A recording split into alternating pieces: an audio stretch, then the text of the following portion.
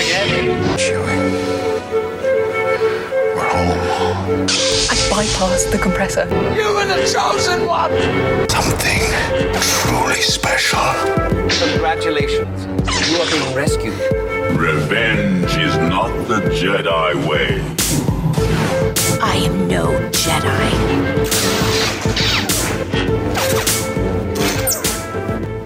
The ability to speak might not make you intelligent, but we're going to try to prove otherwise. This is the Clashing Sabers podcast. I am one of your hosts, Brandon, and I am here with my co-host. He is a man with the genetic makeup of Dr. Hemlock and Wrecker.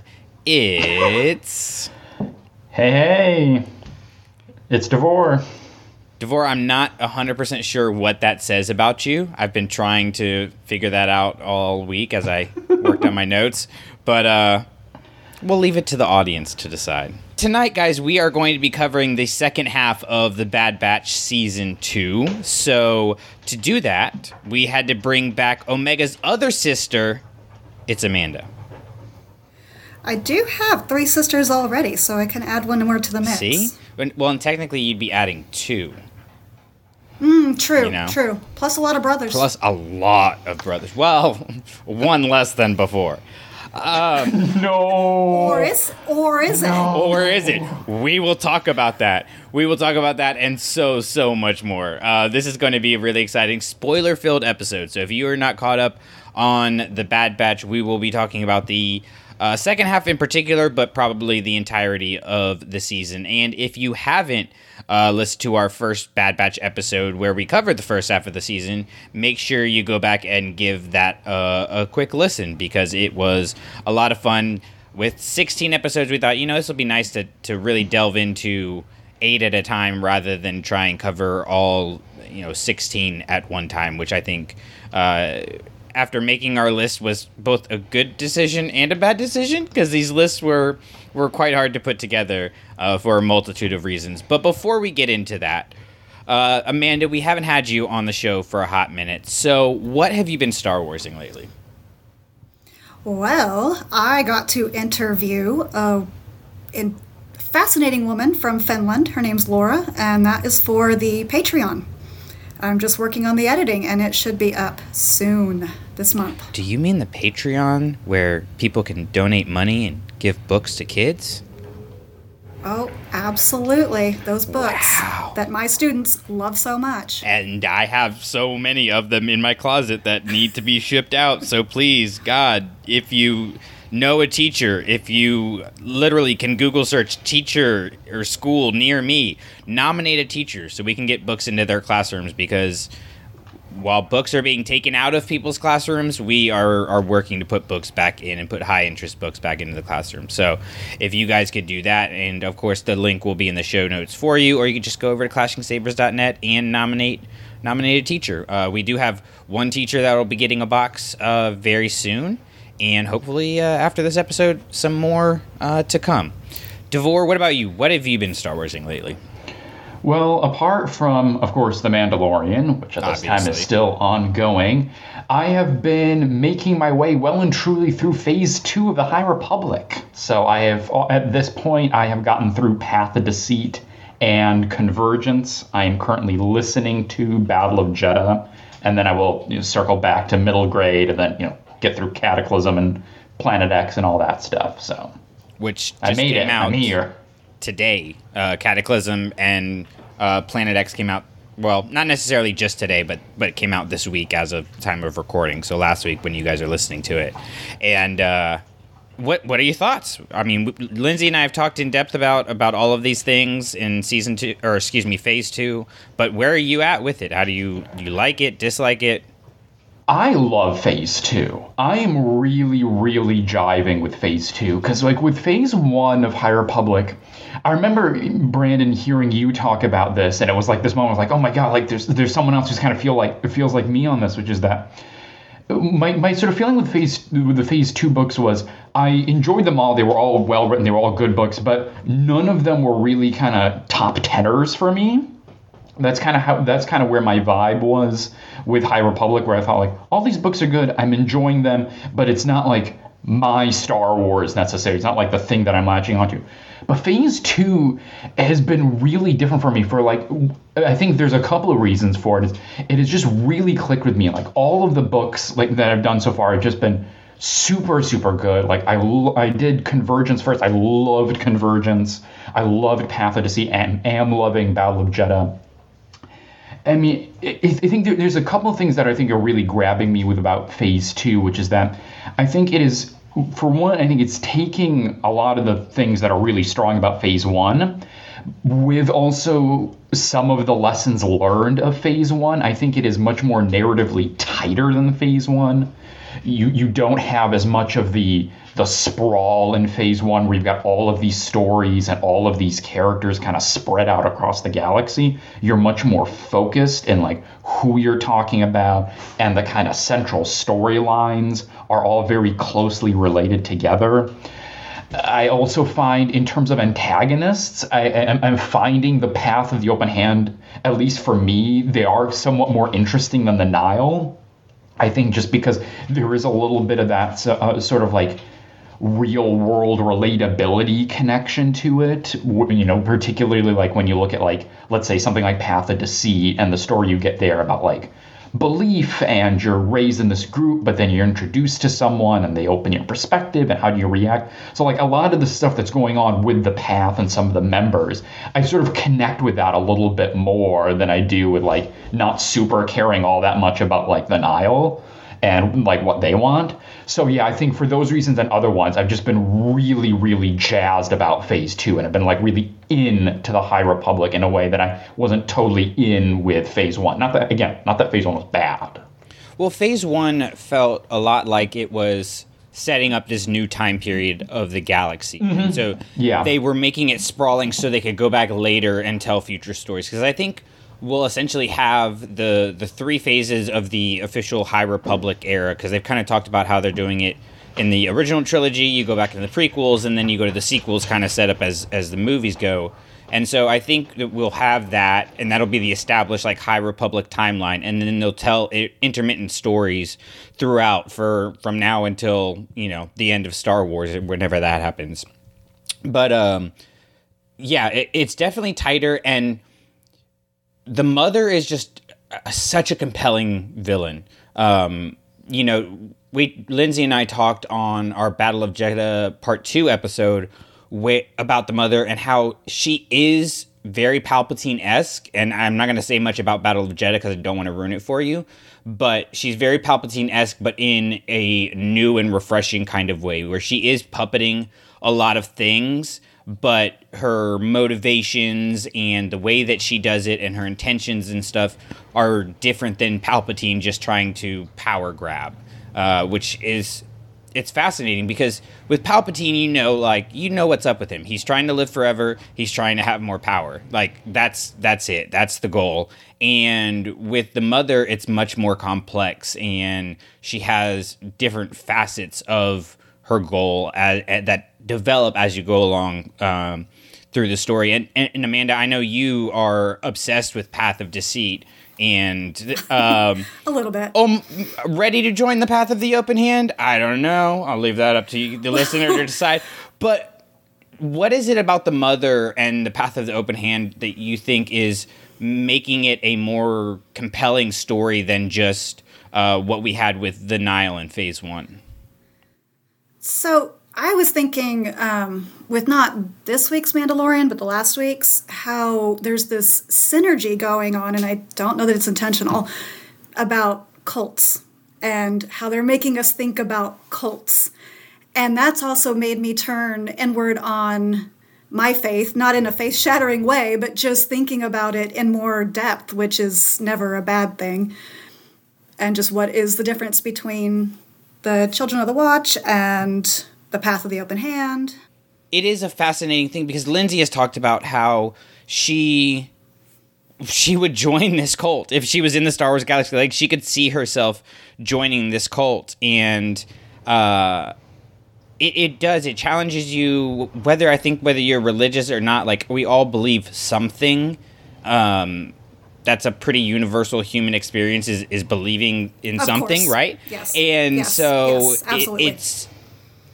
it's interesting to be able to see on the back end of it, like, what causes us to follow someone or something, especially those of us who are good-hearted people, because that's one of the things that's so interesting in this phase is, like, all of the people, save for Axel Greylark has some issues he's got to work through, but they're all, like, genuinely good people trying to better their part of the galaxy from different perspectives, and they're all, those attempts to do the right thing put them in opposing positions, which I think creates a tension that's a lot more compelling than just the, here's the Nihil, the bad guys, and here's the Jedi, the good guys, and watch them fight. Well, it makes you think. What they say makes a lot of sense. And we've seen a limited scope of a large galaxy. So who's to say that butterfly effect is not in effect? So it's just an interesting thought experiment.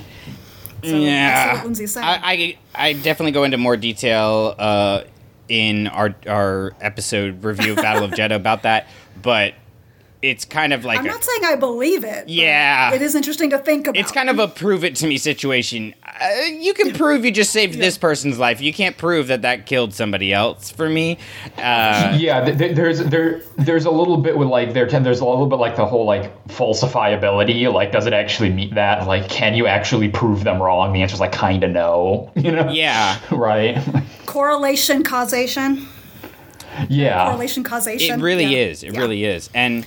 But it makes you think, and isn't that what good literature does, or good entertainment? Well, yeah, absolutely. And I think something else to think of is the fact that this stuff with the Path of the Open Hand is happening in the Outer Rim, and I think something that the mother, like, Palpatine does stuff all behind the scenes, and he takes advantage of people and stuff like that, but the mother is kind of almost more preying on the undereducated and more, I guess for lack of a better term, backwoods type individuals, the more rural people in the Outer Rim, which are reflective of our more undereducated areas in our world, right? And those are places where cult leaders can go in and they can get a hold of somebody a lot easier. And then as that movement starts to grow, eventually, it can grow out of proportion. And it's gonna, it's easy to get somebody who doesn't have those critical thinking skills into that mindset of like, oh no, this person's explaining to me how the galaxy works, and it's a logical argument. When you can't identify the fallacies, you're like, yeah, it makes sense, and so it makes more sense than what they are saying over here, and so I'm going to follow that, and it kind of creates a snowball effect. So I think Palpatine is putting everybody in different positions that he needs them in for his advantage, but the mother is more relying on that snowball effect of, I'm going to get one person with good intentions and I'm going to lead them to follow me, and that's going to get the people that follow them to follow me, and the people that, and you just continue to grow the Path of the Open Hand into what I'm imagining is going to be the Nihil. Like, it hasn't been said yet. I'm working through Cataclysm right now. Who knows? I am kind of interested in the fact that we have the end of Phase 2 is Cataclysm, and then we're going to get the young adult novel, which is Path of Vengeance, I believe is what it's called. It comes out in May. Yep. And we still don't really have a clear, like, this is going to become the Nihil kind of thing, other than Marta Rowe and Marcion Rowe having the same last name. So I'm going to be really intrigued to see how they wrap this part of the story up, because it doesn't really feel like it's close to a conclusion yet, which could be really good, because it could just like completely destroy us and tear our heartstrings out by overwhelming us with pain, which I'm a fan of, or it could rush the ending and be a disappointment, which I definitely hope it is not. But we'll have to wait and find that out. And of course, we'll talk about it on here. We'll talk about it on Don't Burn the Sacred Text. So more to come on that. But it is time for us to take a quick break. And then when we come back, we will talk about The Bad Batch Season 2, Part 2. It is time for a new era. Rumors are more and more clones have been questioning the Order. Then they are traitors. Like the Jedi, we do what needs to be done. Move! You know what makes us different? We make our own choices. What do you need, Rex? Any chance I could use you for a mission? We went over the plan 5 times. What sort of treachery is this? Stay back! The Empire's growing stronger. We should be doing more. The Empire seeks to establish peace and order throughout the galaxy. We are not the enemy.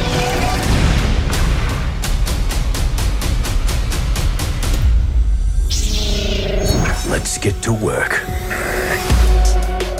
Welcome back, everybody, and we are here again to talk about The Bad Batch Season 2, and the 3 of us on here, we love this show, so this is definitely not going to be a heavy critique because we are coming at it from a place of love, but we are going to look at the best moments, of course, the things that we absolutely adored about Season 2, and we are going to take a critical look at the things that didn't work, the butts, and we will explore those aspects. And I know the 3 of us, when we were talking, all kind of said this is one of the harder lists to put together because there is so much that we love and so little that we didn't like. So it'll be a really fun journey to see the nits that we pick. So Amanda, I'm going to start with you with our butts, and we go from our least egregious to our most egregious.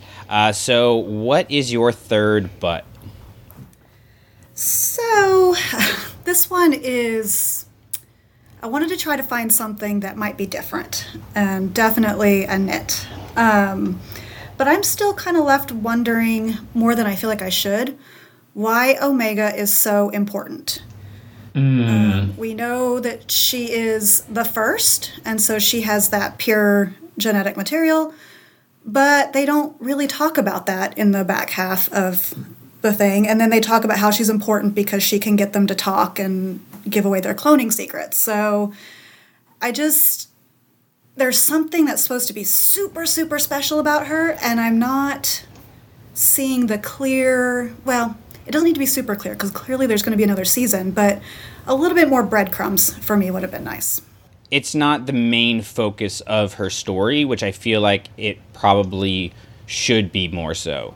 Of like, what is it that makes her the one that they want to come after? You know, that now they're doing it for Nala Se and to try to convince her and everything like that. But a lot of season 1 was, we're going after this kid. You know, we need her back. She's of vital importance. And then it did kind of just like, it's there, like it's brought up, but is it really as important as the, you know, almost entire season 1 made it out to be? Well, when the show started, I was reading a lot of discussion on why is she so special? Is it force sensitivity? Is it this? Is it that? It was a hot topic in the things that I follow. And it's just not really part of the conversation anymore. Yeah. Which is kind of disappointing because Omega is a great character. So maybe, I don't know, now that she is in the hands of the Empire, I'm hoping that we get more of that in season 3 of, like, maybe Hemlock starts to realize her importance is beyond just being something that Nala Se can take advantage of.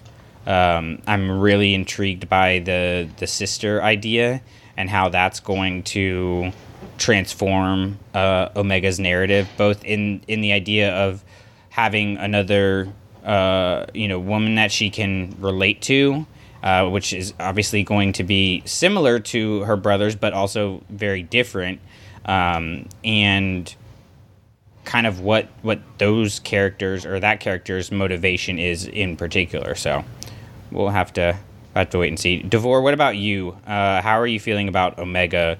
Yeah, I mean, I think Amanda brings up a good point there in terms of the Omega mystery in some ways kind of dropped off in this season.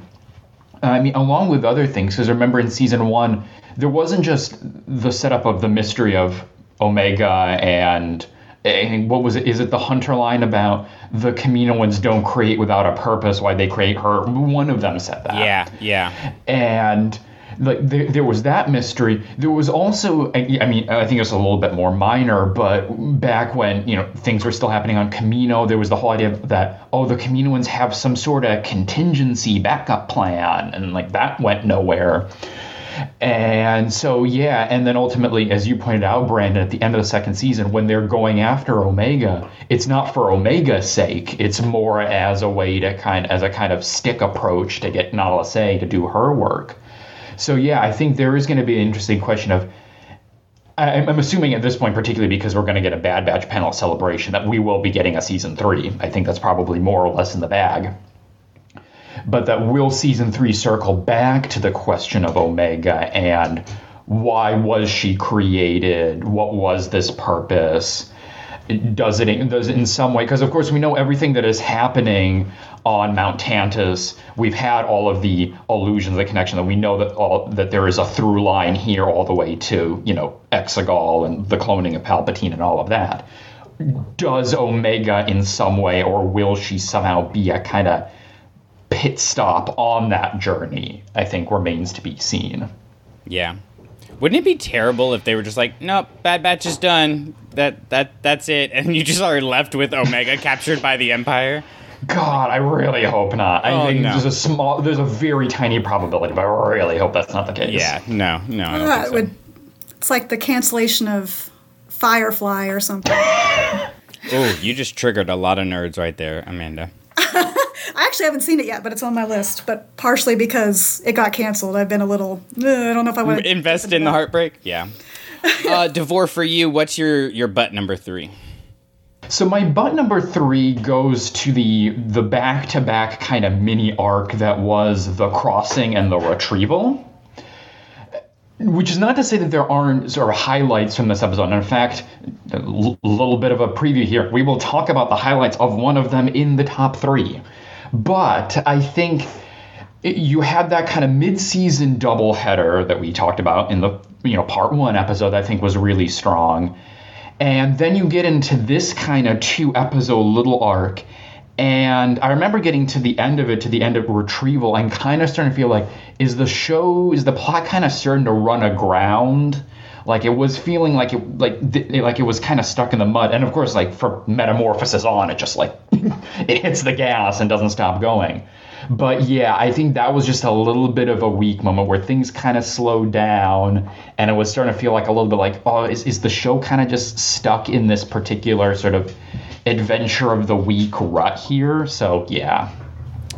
Yeah, I was really hoping that would come to more of a head with Omega's development in particular. Like, I think her story throughout this season is subtle, but it's about seeing people beyond her own, framework of the life of a clone and being surrounded by clones and everything like that, which I think that provides like a look at how she has a hard life, but a lot of people out there have a hard life and are suffering under the oppression of the Empire and the oppression of people who take advantage of the Empire to allow them to become crime bosses and run these backwater planets into the ground. So again, like it kind of goes to that what's the purpose of Omega thing. Like I think that is something that can come around in season 3 and you could really do something with, and you can get all those kids to, be their own little army, if you will, to help out the Bad Batch or something like that. Maybe they help with the retrieval of Omega, which wouldn't that be funny if it was like the retrieval is the name of the episode and then they do that. But yeah, no, it definitely, those were a couple hard weeks to get through of like, why was this a 2-part thing? Like this could have been 1 episode and we would have gotten all the same information we needed out of it. So yeah, it was a little bit rough, but I can't disagree with you there. For me, my number 3 is the tech fee situation. Situationship, I guess. On our last episode, we talked about, and I talked about in particular, how I wasn't a fan of Fee, and how Wanda Sykes being the voice actress took me out of it because she was, too recognizable. So before I get into my number 3, I do want to acknowledge that my opinion on her shifted with that payoff of her being a liberator of ancient wonders. And sharing the Pabu with the Batch. Like, I actually really liked the execution of that, where it was not, just her trying to not call herself a smuggler, but she actually was a liberator of ancient wonders. And she just used that turn of phrase to her own advantage to keep up a facade to keep these people of Pabu safe. So I did really like that. However, I am not a huge fan of these hints at a Tech-Fee relationship.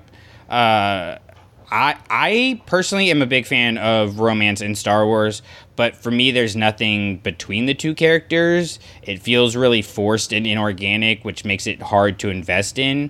And thus far, it doesn't advance the plot or really add anything to these character arcs. So I don't really see the point of alluding to that and then, spoiler alert, killing Tech. That falls as it is, which I'm going to get more into in a little bit, but as it is really flat and is just not a part of the story that I really care about. But also, it's not a huge part of the story, so I'm not losing a lot of sleep over it.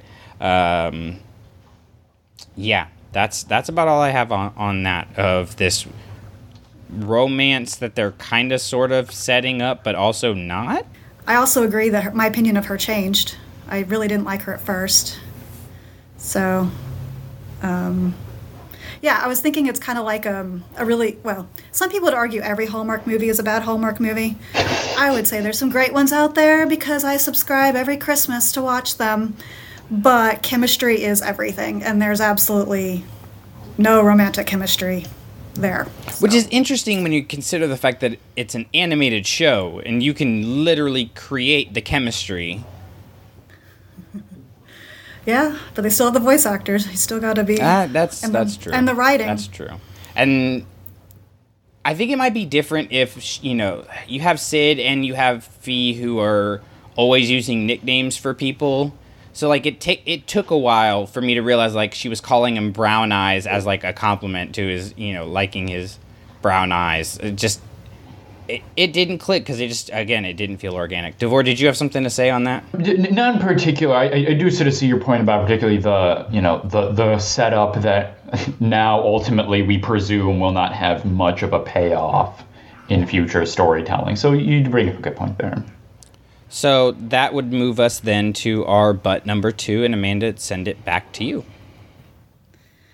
All right, lack of Crosshair. That's what I wrote. I don't even know how much to say about it because I wanted more Crosshair, didn't get a lot of it, and what I got were my favorite episodes.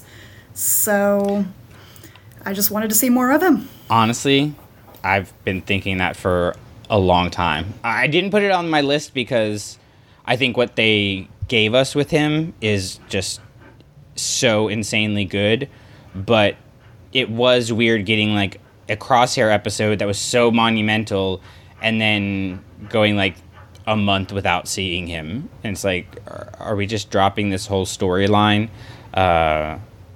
What's going on with Crosshair? I need more Crosshair development. It did hit its stride in the end though. Like I think season 3 is really going to be his coup d'etat. Like I think it's going to focus primarily on him and Omega, or I think it should primarily focus on him and Omega, and at least it should more so than it does now. I think the show should be, each week you get like 50% what's going on with Hunter and them trying to find Omega, and then you get another 50% of what's going on with Crosshair and Omega and whatever's happening on Mount Tantus and Snoke bodies and all of the weirdness that's happening there. You know what's really funny, too, about that being on my list is the fact that I really didn't like the Bad Batch arc in Clone Wars. I didn't like it. And then, so when they announced the new series, I was like, okay, I'll watch it because I watch everything, but I'm not excited. And then I loved the first season, loved the show, and Crosshair was my least favorite in the Bad Batch, in the Clone Wars episodes. I did not care for him, and now he's my favorite. Yeah. So they've done a good job with his character development. They really have. Just need more of them. And I like while it's been hard to not be able to, check in with him every week and see what's going on, they've utilized his screen time very well. And one problem I have with a lot of television and movies is that they don't really set a clear timeline, so you can't really feel how long this stuff has been going on for these people, because it happens, especially in action-adventure stuff, it happens so bang, bang, bang. But one advantage I do think of spreading out the Crosshair episodes so much is that you really feel like he's been making these choices for a long, long time. This is, the slow conversion that we get of him. It really is slow. Because we see a monumental moment in his life, and then we go so long without him. We can, while the Bad Batch is going through all of these other things, and I think that's a really, if you're not going to have him in every episode, that's the most effective way to use it, is to really keep us wondering, but it does kind of make you want more, which kind of sucks at the same time. Devore, do you have thoughts on Crosshair and how he was used in this second half of the season? Yeah, I mean, I do sort of sympathize with what Amanda was saying in terms of he is, a member of the Bad Batch. And so, the fact that season 2 did not focus on him as much as one imagines he would, particularly given, what a prominent role he played in season 1. Ultimately, though, I sort of come down on your side, Brandon, which is the quality of what we got with Crosshair sort of outweighs the kind of minimal quantity. Mm-hmm. So that's kind of where I fall. I did kind of there was a moment in the finale where if it hadn't been preceded by such a tragic moment, I almost would have found funny. And it's the moment when they're back at Sid's parlor, and then there's just Hunter and Omega talking to each other. And then Hunter's like, would you like to go to Pabu and we live out there? And I'm sitting there what about your brother? Yeah. What? Huh? You're just going to leave him? I know things went bad, but what? Yeah, after they just were like, we need to go get him. Yeah. I one thing I want to do is go back and watch the Crosshair episodes back to back, because I think that they're, when you see stuff, it's like when you binge the whole season rather than waiting week to week, you start to notice more connections and stuff. So I'll be really interested to see if there's more Crosshair stuff going on. But Devore, that sends us to you and your number 2.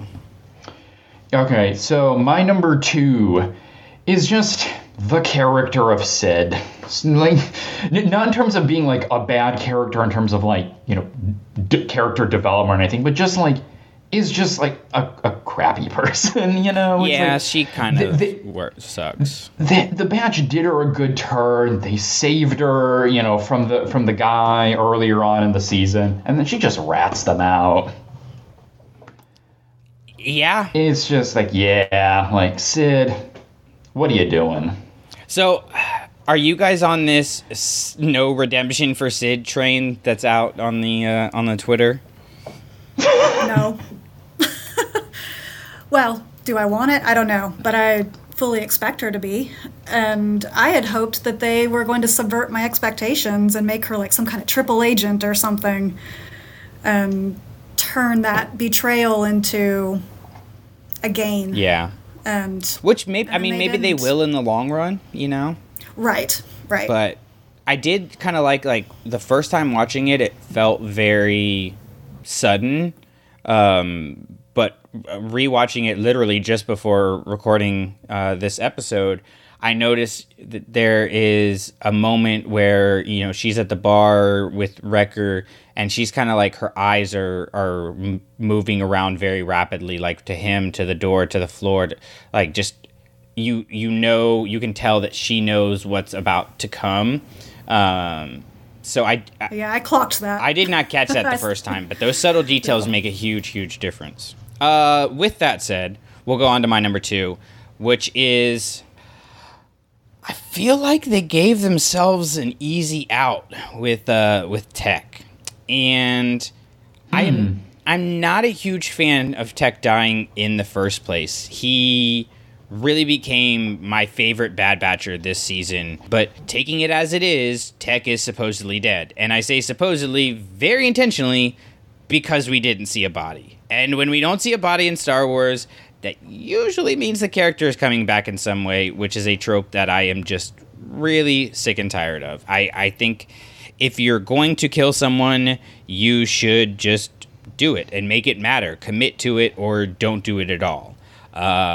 And now, of course, they might double down in Season 3 and really cement his death. But as it is, there's no body. It's an easy out for them to bring him back into it. And I just don't like taking away the stakes of the sacrifice like that. I think more seeds have been planted for him being alive than have been planted for him being dead. You know, we've got the there's been no payoff for him and Fee. You have getting his glasses. That's kind of a movie trope of like, here, this person's dead, but then you find out later that they're not. We have Omega, who refuses to accept his death. All of these things, I think they're really setting up for what LL Cool J would say, don't call it a comeback, but a comeback. And I don't know if I'm a fan of it.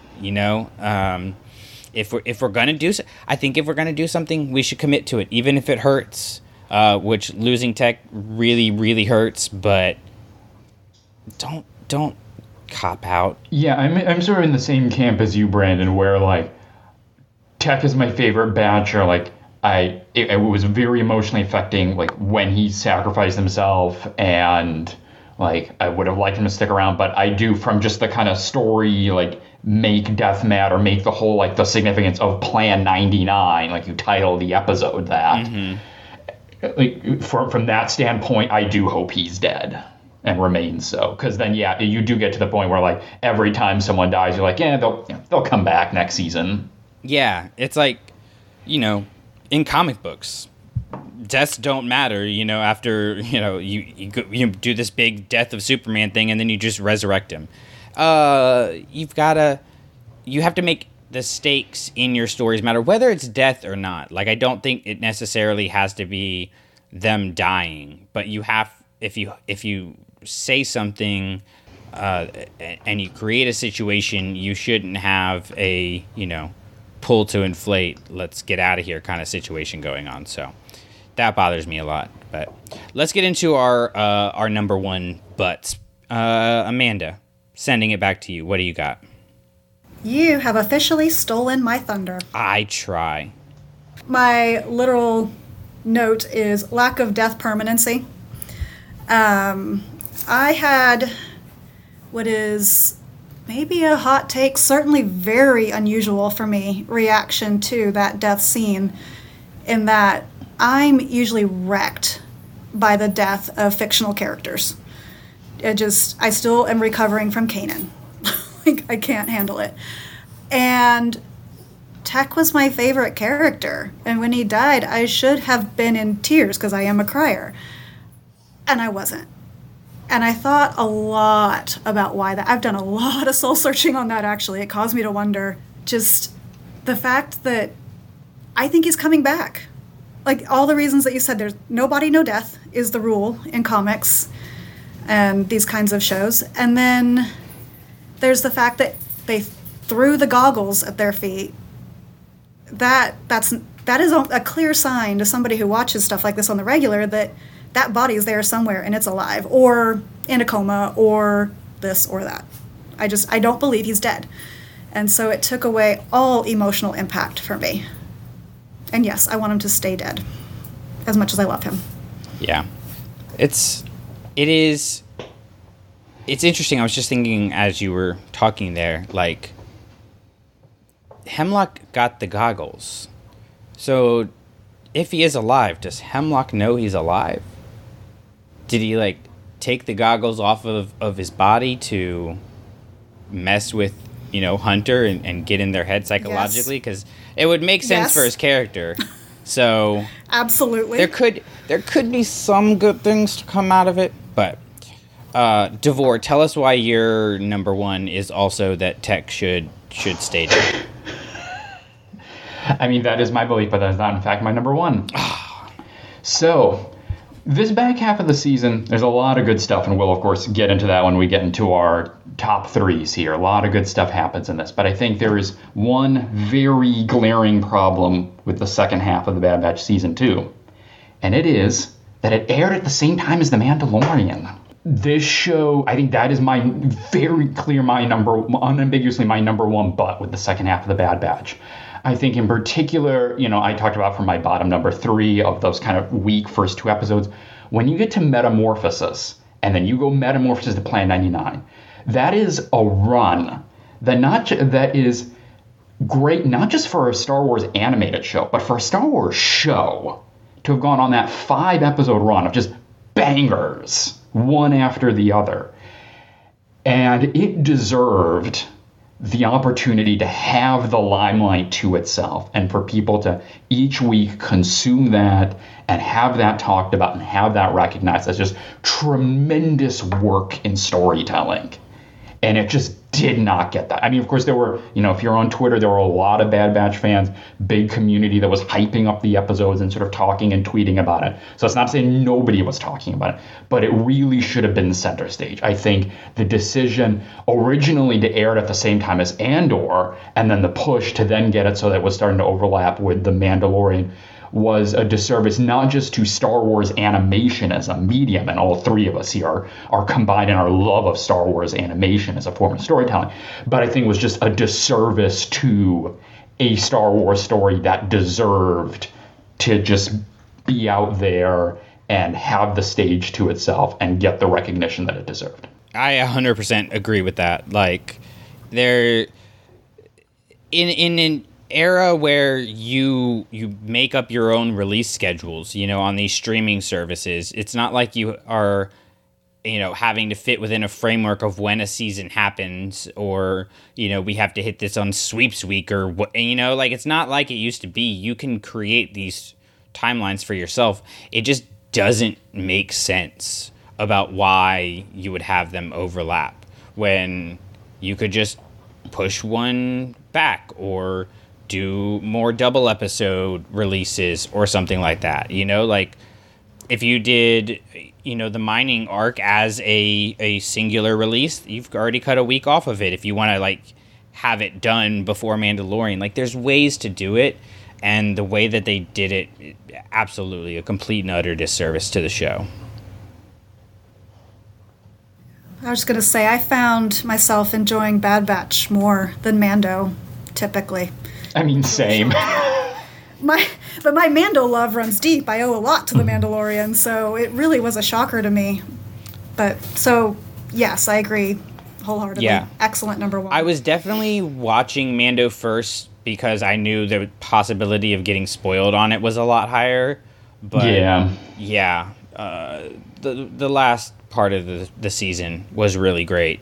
My number one but is more about the entire season. I kind of cheated on this, and I didn't even think about the fact that like my number one should be that it was overlapping. But I do feel when you look at the season as a whole, there's a lack of clear direction and character motivation for a lot of it up until the last, a portion of it, the last, 5 episodes or so.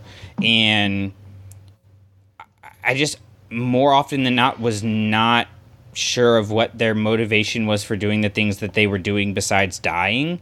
In season 1, we had the chips, we had Crosshair as these motivating factors for the main crew, but I don't really know what they were going after this season. I don't really know what they were fighting for. And if you're going to have a show that lasts 16 episodes, I feel like that should be really clearly established, I would even argue we'll see how the season ends. We're only halfway through the season of Mandalorian, but Mandalorian kind of has like the same situation going on now of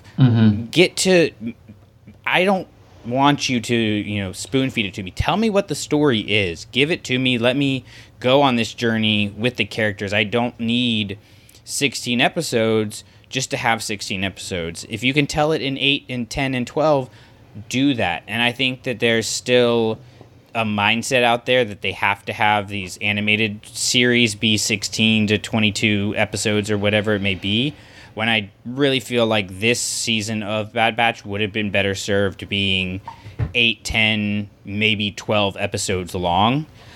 So for me, that was just an issue, because as much as I hate the word, some of it felt like it was riding that line of being able to legitimately be called filler episodes.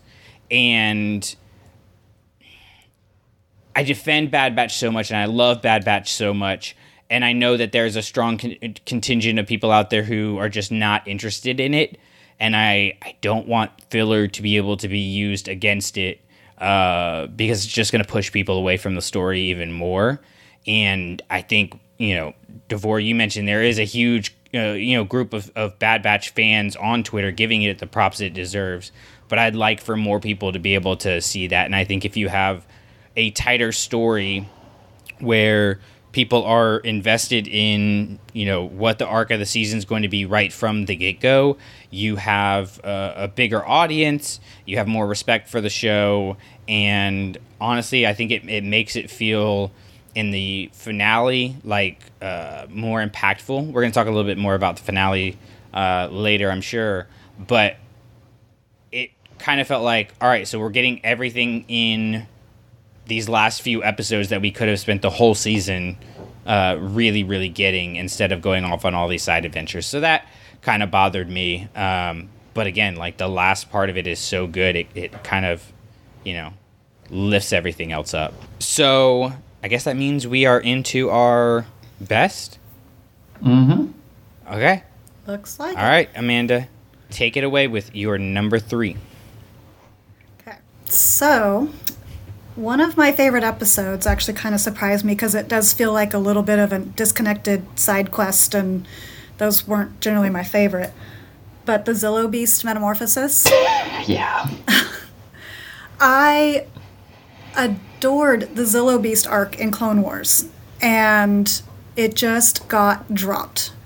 And I don't think I watched Clone Wars during COVID, so it was a very quick binge. So I don't think that I really registered it at the time necessarily. But seeing that episode in Bad Batch, like, oh yeah, this was supposed to be a big deal. They had this whole mysterious thing at the very end with Palpatine, and then it just disappeared forever. And so I just thought it was incredibly brilliant of them to bring that forgotten thread back, and hopefully we'll see something more of that this time.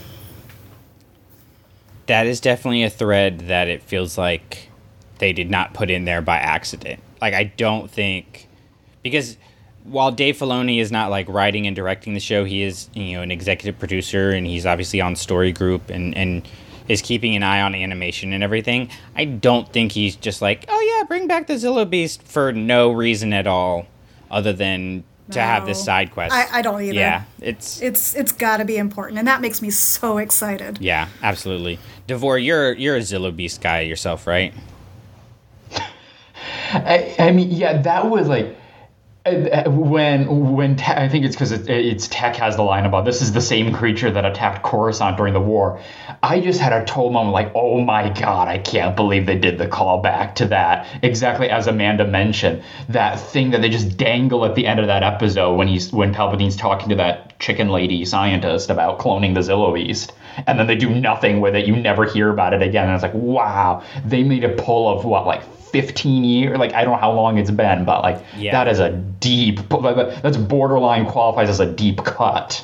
Yeah, really, because like even Clone Wars fans who just watched it growing up, who maybe aren't like us and have rewatched it multiple times, might even miss that callback, because it is one of those things that's just put off to the side and forgotten about in that series. And it was pretty brilliant to bring it back here, and especially, the clone situation, adding that aspect into it.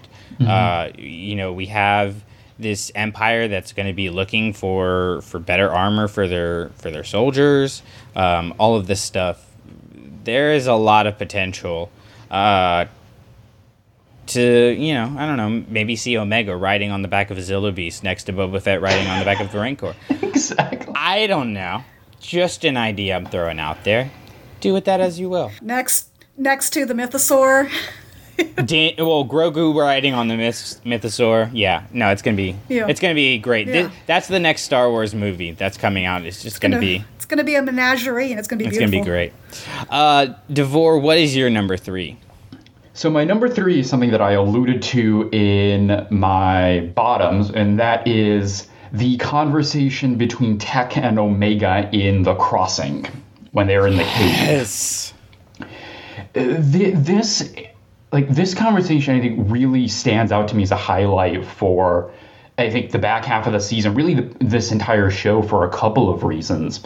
One, I think, as a lot of particularly fans online have pointed out, particularly fans who are neurodivergent, they pointed to this moment as a really kind of seminal moment for representation in Star Wars, because you get this. There had been a lot of, I think, a lot of speculation about Tech really all throughout, particularly like even when he's first introduced, but then into season 1 through season 2, about the way that his character was coded as neurodivergent. And then you have this conversation with Omega when they're talking about Echo leaving and how they're processing, and Omega being like, why don't you really care? And then him saying like, well, like, just because I don't express my emotions in the same way that you do doesn't mean that I don't care. Like, that being a really important kind of confirmation. And then again, like, back to this representation point of a lot of fans being able to see themselves in Tech. So I think from that kind of standpoint of Star Wars creating characters and stories where a wide array of fans can see themselves in, I think that was an important moment for that. To a more kind of narrow individual perspective, that was a moment where I found myself really relating to Tech. I mean, I'd already, even before that, related to him, but then him just being very candid there about like the way that he sort of processes emotions, and that he does it in a very kind of internal way, in a not very kind of emotive, expressive way, is something that I sort of relate to personally, because I'm also in a similar position. That like oftentimes when I relate to people emotionally, I may not always sort of express things very directly and forthrightly, or I may kind of just sort of sit on things and think about them, keep them to myself. And then that sometimes causes people to not be clear about how I'm feeling. They maybe think I'm, feeling one way when I'm really feeling the other, or they might think that I'm cold and aloof and don't care about someone or something, but really it's just like, much like Tech, it's a certain way that I'm built. And I think what's interesting particularly about that scene, about this kind of complexity, it's this sort of like, it's really not sort of one character and another. It's both of them sort of realizing about where they need to go. Where it's Omega on the one hand realizing that Tech actually does care. He does have these feelings. He just sort of feels and expresses things differently than she does. But then it's also Tech coming to this understanding of like, oh, I need to be a little bit more sort of compassionate, understanding of the way that Omega sees and feels things. Because they have that initial conversation at the beginning where like where Omega, or earlier in the episode, where Omega sort of expressing how upset she is about Echo's departure, and Tech is kind of dismissive of her and kind of blows it off. And he's like, well, like, what's the big deal? Like, and that's sort of a moment. So it's also like, it's a teachable moment for Omega, but it's also a teachable moment for Tech, of him having to realize, oh, okay, I need to approach Omega differently, with a certain kind of sensitivity for how she reacts to things. And then it's Omega making that same sort of realization in terms of Tech. So I think it's a really kind of beautiful moment of these two characters really coming to understand and empathize with how the other sort of looks at and processes the world. So yeah, that's why it's my number 3. You literally just stole everything that I was about to say. like almost word for word. Yeah, no, I it's my number 3 too. I think getting to see both Omega and Tech in their own ways learn empathy and compassion for others is really huge, because Omega spent most of her life around people who looked the same, and here she is learning about how people can express themselves in different ways, and I think that that's really important. And like you mentioned, Tech is learning that he needs to learn to show those that he cares about them. And what does he do at the end? The ultimate act of letting his family know that he cares about them. And I don't think the death scene hits if you don't have this scene. It would have been like, why would Tech do that? What's the motivating factor behind it? But this is one where it was clear. This goes back to that conversation that they had. So that was really powerful. And then, you mentioned the representation factor of it. And I think a lot of times when we think about representation, we think about skin color and the LGBTQ community, both of which are really important communities, and having representation for them is absolutely essential. But we also often forget that other people want to see themselves on the screen too, right? And that there are diversity is not just about the way you look or your sexual orientation. It's about this whole wide range of who we are as human beings. And so being able to get this moment with Tech, who, like you, I've always read as an autistic person and personally I've related to as an autistic person, was just really more important than I can possibly explain. And I was really excited when I opened Twitter, which is not a phrase that people get to say very often, but I saw, more people saying that, and I had that realization as I was watching it. I was like, this is basically them going, yep, you're right, he's neurodivergent. So for me, this was my favorite moment of the season, period. There are other things that are above it because of story reasons and the execution and everything, and I tried to be as objective as possible in creating the best list, but in terms of personal importance and impact, this is far and above the biggest moment in the season for me. Yeah, you could put a pin on that one for a minute. Oh, okay. All right, cool. We are pinning things. Well, while I get my pins ready, go for your number 2. All right. My number 2, funny enough, I didn't realize how much I cheated on this. I'm going to repeat myself. And The Outpost. I'm sorry. I know we talked about it. It's all our favorites, right? But I adore that episode, and it had to go on my list. I loved the imagery of him breaking through that snow. You knew exactly what was going to happen at that moment, even if he didn't know it right away. And it was just beautifully, beautifully done. I don't even know what to say about it. I just love that episode so much. And I'm going to put another pin in that, because that is definitely going to come up later. I figured. Yeah. I figured. Yeah. Yeah. I'll let you wax eloquent on the symbolism, which I can see as well. I am an English teacher too. But, I have notes. But you have more practice with it, so I'll let you say it better than I could have. Well, Devor, before we get to that, do you have anything you want to say about The Outpost, or are we? I will also take a pin from that little tomato thing, the cushion, and I'm gonna put that pin. Yeah. All right. My mom has one. Yes. I think mine does too. Well, while we are getting all our pins organized, Devor, I'll let you go with your number 2 now. So my number 2 best goes to Dr. Royce Hemlock. So wait. Is his first name actually Royce? Yes. Oh God, I missed that detail. Okay, that's a thing. So, of course, in the mid-season doubleheader, we saw the whisking away of Vice Admiral Rampart, who had been the kind of main antagonist for the show up to that point, and he is, framed for alleged disobedience and destroying Camino, and is surely sent off to some Imperial black site, never to be seen again. And he was already, up to that point, a very compelling villain for the Bad Batch. He was almost in one of my bests when we did our first half episode. And then in the second half, they come and replace him with an even more compelling villain in Dr. Royce Hemlock. I mean, he is not in the best because he is a particularly great person. He is probably the most evil person we have seen in the Bad Batch so far who is not Palpatine. But I think, and in terms of being an antagonist, I think he is such a good one for the Bad Batch. I mean, for one, he is a vehicle for getting into, what we're talking about in terms of like the kind of larger story the Bad Batch is telling, which is the whole Imperial cloning, dark science, secrets only the Sith knew stuff that they're doing. So he was a good kind of vehicle for us to be able to get into that bigger story.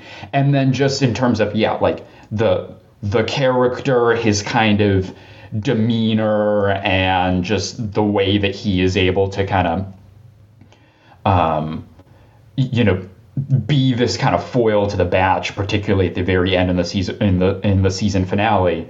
Yeah, so that's why I put him the best. I think he is a really, really good Star Wars villain. And I loved when you have these confident, slow-speaking, almost like whisper talk villains, where it's like they're not going to beat you up. They don't have, the best, army or whatever, but they're so dang confident in what they can accomplish and what they can do that you couldn't pierce that shell if you tried. And they don't need to be boisterous in your face. They need to be, they want to be subtle because they want you to lift yourself up and feel like this person's not that big of a deal. I can beat them, so that way your fall hurts even more. It's terrifying. It is the thing that nightmares are made of. We talked about the mother being a compelling villain earlier. Hemlock is quickly rising up there. We'll see, what his payoff is in the long run. Like, we're obviously going to get a lot more of him later, and I kind of like the idea that this is of him being the Thrawn of Rebels, if you will, where it took us a while for the crew to get the attention of somebody of that level of importance, but now that they have it, it's not going away, and he's not going away. Really has me excited for more of him in season 3. Can you just imagine the kind of ASMR he and Thrawn could create? Oh my gosh. Like the two of them talking about Hemlock and where he really starts to take off leads into my number 2, because I thought they stuck the landing perfectly in the finale. I talked about how in the season overall I had some issues in how it was developed, but the finale is just the two parts are top tier Star Wars. Like it doesn't let up for a second. It raises the stakes for the future. It puts the struggle of the Bad Batch in context as far as the rest of the galaxy is involved. And so while I wish Tech hadn't allegedly died, I do think the execution of it, pun intended, was actually really well done. It shows, like we mentioned, Tech's evolution. It shows his technical side mixing with the empathy and emotional connection he's developed across the season. The "When have we ever followed orders" is just the most baller last line of all time. It just hits. And then you throw in the aspect of the villains. You throw in Hemlock and Tarkin, and hell, even putting Krennic at the same table, even though we only get a second of him. Like, it makes the Empire legitimately terrifying. And then freaking Sid goes and turns on them, which should have been predictable because it was literally foreshadowed throughout the whole season. But it still caught me off guard because I was like, they're not going to do it. It's too obvious. And somehow they made it too obvious and then also made it hurt so much. Especially when you've got, big old Wrecker there being all sad, and has the neck brace on. And Hunter thinking that Omega got away when really she's coming right back into the trap. And that's another aspect that I loved of it is Omega. And I think a lot of shows would have had her, go, I need to go back and then get talked down by AZ or by her thoughts about tech or whatever, but she did what a kid would do, especially a kid in this situation. They would think, no, I can't lose somebody else. I'm going after them without thinking of the consequences for themselves and how it could put everybody in a tougher situation than they were in the first place. So I like that aspect of it.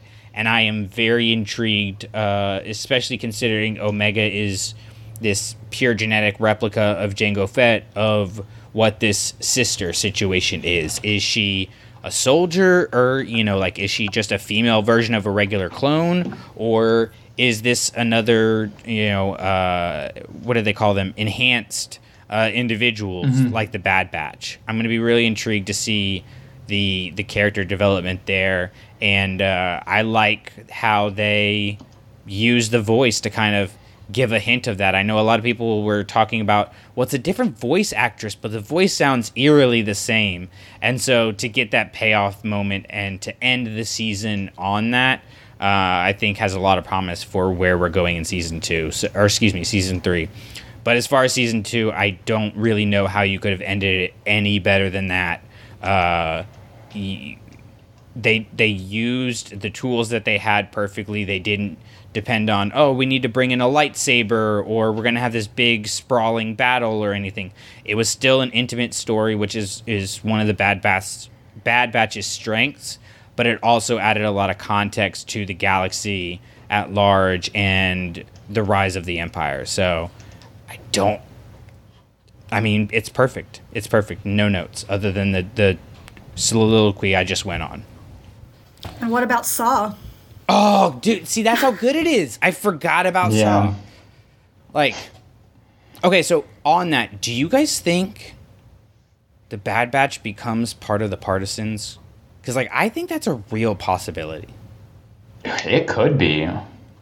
How crazy would that be? We're used to having the Rebels crew, and we always get these stories of how people join the rebellion. What if the Bad Batch is about how they join the Partisans and get radicalized? That would be wild. I doubt it, because it's a kids show, and turning people into radicals not really what kids shows do. But we also got the Zillow Beast back after 15 years, so who knows? Yes, all cards exactly. are on the table. Well, I think they would have to split the group even more, because Echo is clearly, he's back, and anyway, he's clearly aligned with Rex, and I think the whole point is him being kind of that moral compass to guide them to what Rex is working on. So. Well, and it's interesting that there is this side rebellion of clones, and how is that going to factor into the rebellion to restore the Republic? Because the Partisans, and all those other groups that got mentioned in Saw's speech in Andor, they have to find a way to come together. And so is this going to be another faction that we have to figure out how it comes together with the rebellion at large? I think they're sowing a lot of seeds where we could have this really compelling story of the rebellion through the years and how it came to be from all of these different segments. And you're going to have people that aren't going to, agree. You're going to have the Partisans of the world, of the galaxy, who are not going to be willing to meet people in the middle. But then you can also have people like Rex and Echo and the Bad Batch who understand really what's at stake, because they fought for the Republic. They fought in the Clone Wars. They understand the cost of war, and they're not going to take it on lightly. And it could be a really interesting way to tell stories with the clones in the Rebellion era. We've got Rex alive then, we've got Gregor and them, but we could have even more stories during that time period with some of these clones if they're going to follow through on this forming of this clone rebellion. So, Amanda, I think that takes us to your number 1. All right, really quick before that, just because I want to sing the praises of the unsung heroes, Jimmy Simpson is the voice of Hemlock, and I was fascinated by his choices. He could have been a real mustache twirler, and somehow he and the writing and everything made it come together, but it hinges so much on that voice actor, so. And they don't get enough credit for what they do. They really don't. So that's just a quick, it's important, I think, to point those people out sometimes. So, yes, that pin is coming back. It's that conversation with Tech and Omega. And I had the closed captions on because I watch everything with captions. And so I wrote down the exact quote, and it says, "I may process moments and thoughts differently, but it does not mean that I feel any less than you." And for my own personal reasons, which you two have already kind of shared, that really hit with me. I can be hyper logical, and to the point where I come across cold and unfeeling, which is weird because I also said I'm a crier. But I cry over the really silly things in life, and then when it comes to the important stuff, I think I retreat into that logic response. And I feel like my family in particular doesn't always understand that. And they're a very loving, wonderful family, but I am different than them. And sometimes we've had some big things, some big family changes, and everybody else, all my other siblings, are reacting one way, and I am reacting with logic, because I process it differently than they do. And so I really saw myself in that quote, and it probably needs to go up on my wall somewhere in my geek room, because it meant a lot to me. It's really wild how Star Wars has a way of, like, finding you where you're at. You know? Like, yes. I've talked about how the reason Ahsoka became became my favorite character is because her story beats hit things that I was going through in my life at different times when I was watching them. And having this moment with Tech here was really important for some stuff that I've been going through lately, where I was legitimately concerned of kind of, Amanda, what you mentioned of, what if I don't react the way that I know I'm supposed to react? Because what if everybody else is crying? What if everybody else is doing this or doing that, and I can't? Like, it was like a moment of, I'm feeling the same things, I just might not, like Tech said, express it in the same way. And it's hard to communicate to somebody who hasn't been in that headspace before what that is like, And so, again, going back to the representation thing, it's a huge deal to have something like this in a story, especially a kid's story.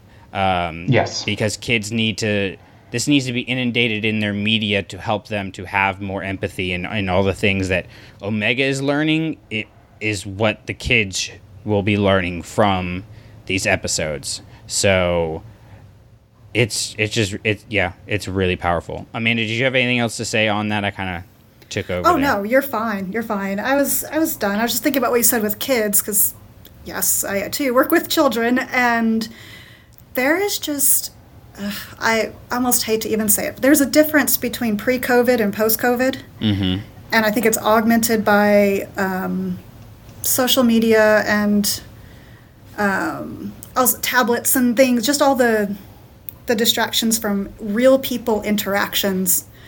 And so hopefully that when they're watching something on a screen, this can be something that's on their screen, and they can learn from it and then have those conversations with trusted adults and become better people for it.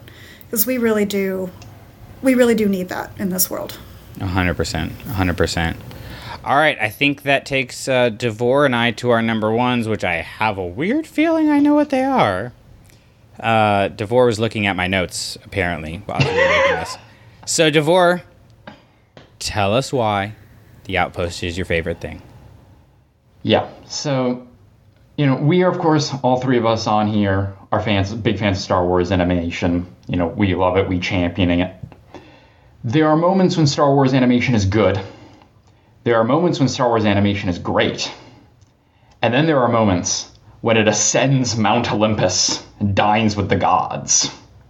One such moment is The Outpost. This episode is just, it is, there is too much to say about how wonderful it is. It is, on the one hand, just this small, in almost like sort of like Trials of the Darksaber fashion. It's just like, it's this, we're going to step away from the big story and we're going to zoom in and we're going to talk to you about these very small little characters in this one particular setting, but we're going to do this really deep exploration of these characters. And there is so much going on here, whether you are talking about Crosshair's kind of growing disillusionment. You know, we see this arc where he breaks from the batch in season 1, and he does it on this belief about how he's being an enhanced clone, he's going to be important to the Empire, and he's indispensable and they need him. And then him having this kind of realization of, oh shoot, I actually am disposable because everybody in the Empire is disposable at the end of the day.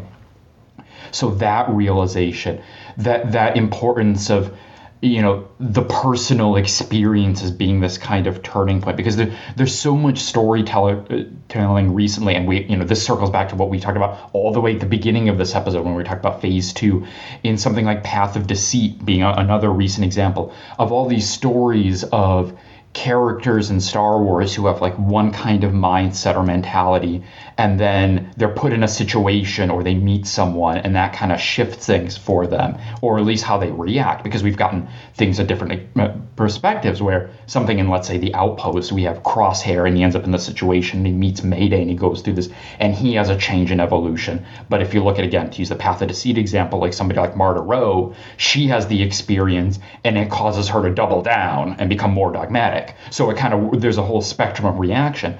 But for Crosshair to have that kind of personal experience where now all of a sudden the kind of brute hand of the Empire becomes real to him, because he has this personal attachment to this guy Mayday, and he has this realization of they're put on this mission and they're made to risk their lives, and then it turns out it's just for armor. And it like, and then the kind of added thing that it's not only just for armor, it is for the armor for the troops that are going to replace them. That kind of added wound there of that. And, you know, I think Amanda talked about it earlier when she brought up The Outpost, all of the symbolism that we get with the vulture, the bird thing. I don't know exactly what it is there.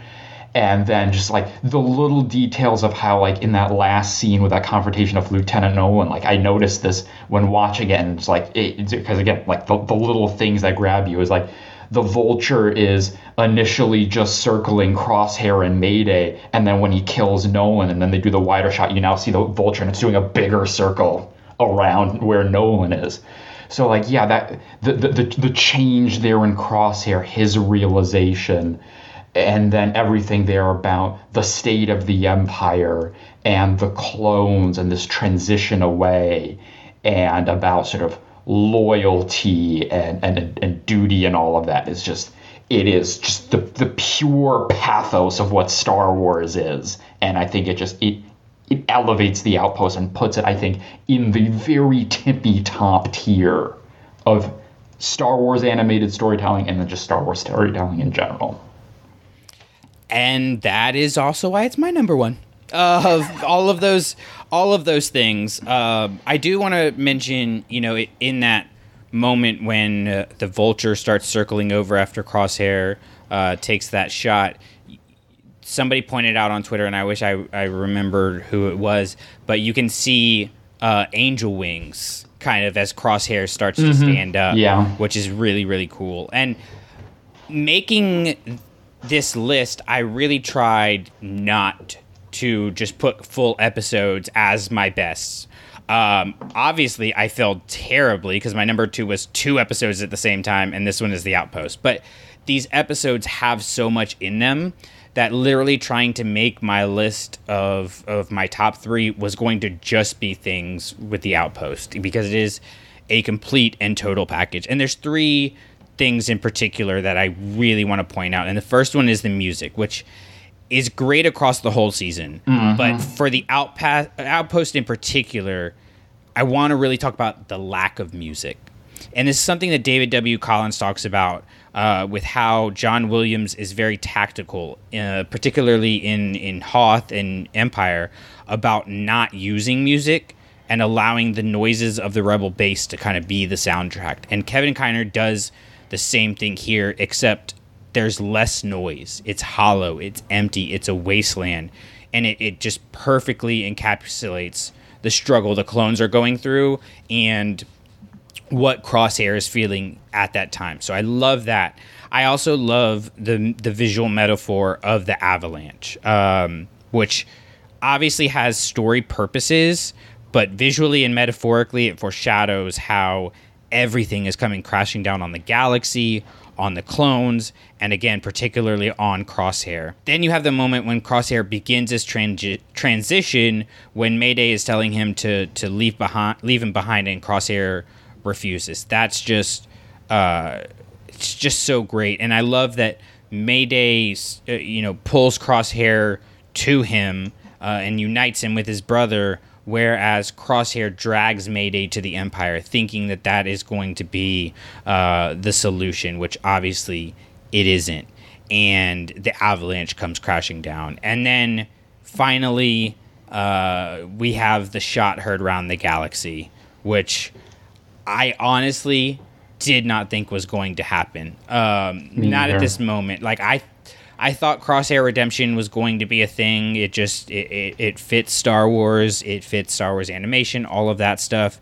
But I did not think it was going to happen here, because with everything we've gotten with Crosshair and everything he's put up with the Empire, he really feels, or I should say felt, because he's got that redemption now, but he felt like a broken dog who had just been abused, and he would just keep coming back no matter what, because he was scared that the other option was worse, which that's what he was doing. He would come back to this hollow empire, and he came back carrying this man who knows that they can save him, and they let him die. And that is the moment that returns him to the light. It's all so perfectly set up.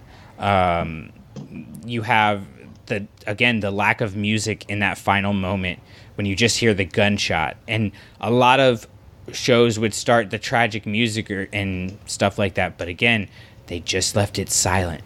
It's just like we're stunned with the Empire, and even to an extent with Crosshair, about what has just happened, but we also know it's the point of no return, and I just absolutely love it. It's fan-freaking-tastic. So I guess that's going to wrap us up, guys. Amanda, did you have anything else you wanted to say on The Outpost? I am not as deep of a thinker as you guys, and I'll just leave it at that. All right, well, that will wrap us up for tonight, talking about Bad Batch Season 2. So we have, obviously, plenty of more episodes coming out. We'll have more Bad Batch coverage when it comes back, and I'm sure we'll talk about what they talk about at the panel, if the panel is streamed, because, of course, the weekend is coming. We're recording on Thursday night, and it's about to be Star Wars Celebration. So when this comes out, all of you guys will know what has happened already. And until then, you can keep listening to our podcast by just subscribing to the feed. You get all of our shows, from Don't Burn the Sacred Text, which we mentioned, to A Larger View of the Force, and so much more, right here in one feed. And if you want to hear Amanda's interview, you can go over and join our Patreon. That'll be coming there soon. Can I just tease that for a second? Please do. I was about to throw it to you, but take it away. This was an incredible interview, and this is a woman who has been through a lot because she is a fan, and yet because she's a fan, it gave her the strength to carry on. And she even got a tattoo of a surprising character, and the reason almost made me cry. Go over to our Patreon, subscribe for $1, $3, $5, $5,000, whatever you want to do is fine with us, and you'll get that content plus more Amanda's going to be creating, and you'll put books into the hands of kids. Like, literally, guys, $3, puts a book in the hands of a student and in the classroom of teachers, which is really just, it's an honor for us to be able to be the conduit of being able to make that happen. So thank you to all of our patrons and everybody who supports and makes that possible.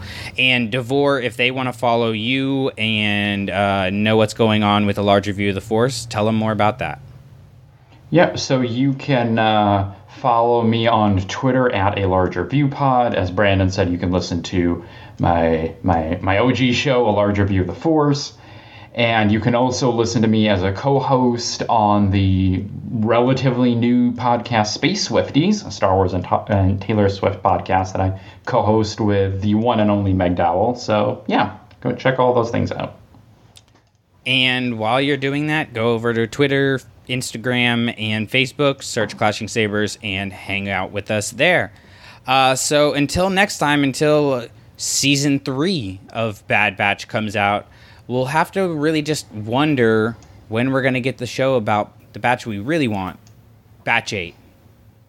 Hi-ho. I did my homework. Hi-ho. Are you proud of me? Amanda has listened to an entire episode of Clashing Sabers. I have listened before. I just tend not to pay attention to that part. That's more than we can say for somebody else's household there, Devore. All Clashing Sabers productions are the intellectual property of the Clashing Sabers Network and ClashingSabers.net. All licensed sounds and images are the property of their respective copyright holders and are used for informational and educational purposes only. For more information on our nonprofit or to nominate a teacher, go to ClashingSabers.net. For questions or inquiries, please email us at ClashingSabersNetwork@gmail.com. You're just going to walk away?